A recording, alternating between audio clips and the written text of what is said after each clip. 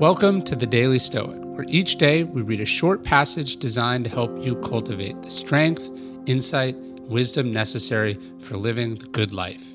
Each one of these passages is based on the 2,000-year-old philosophy that has guided some of history's greatest men and women. For more, you can visit us at dailystoic.com. Treat people as you would be treated.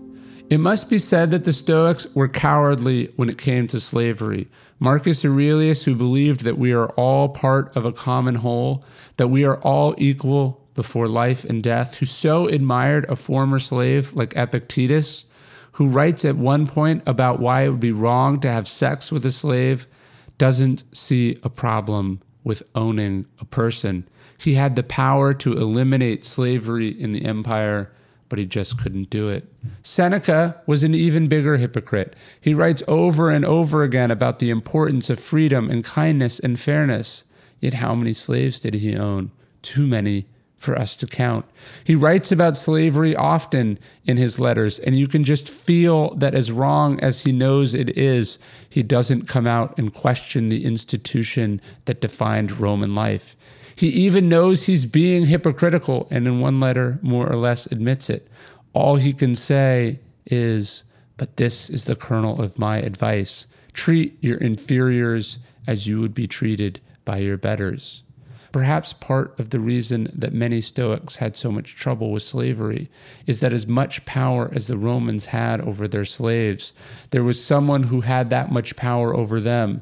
The emperor, indeed Marcus Aurelius, for the entirety of his reign, could throw someone in chains, could kill them, could take their possessions, or steal the fruit of their labors.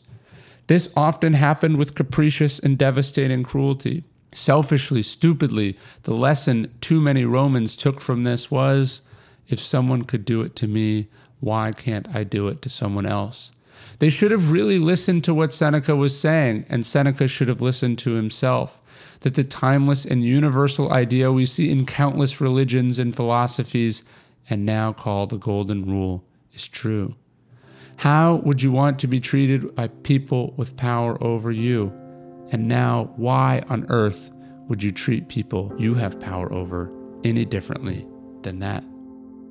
Just a heads up, there's now an Obstacle is the Way pendant in the Daily Stoic store. It's awesome. We have it made here in the US. We designed it ourselves. It's got Marcus Aurelius' enduring words on it. The impediment to action advances action. What stands in the way becomes the way.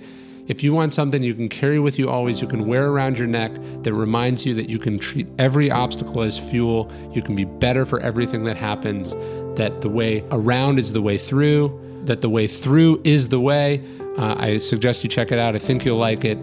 Just go to dailystoic.com/store.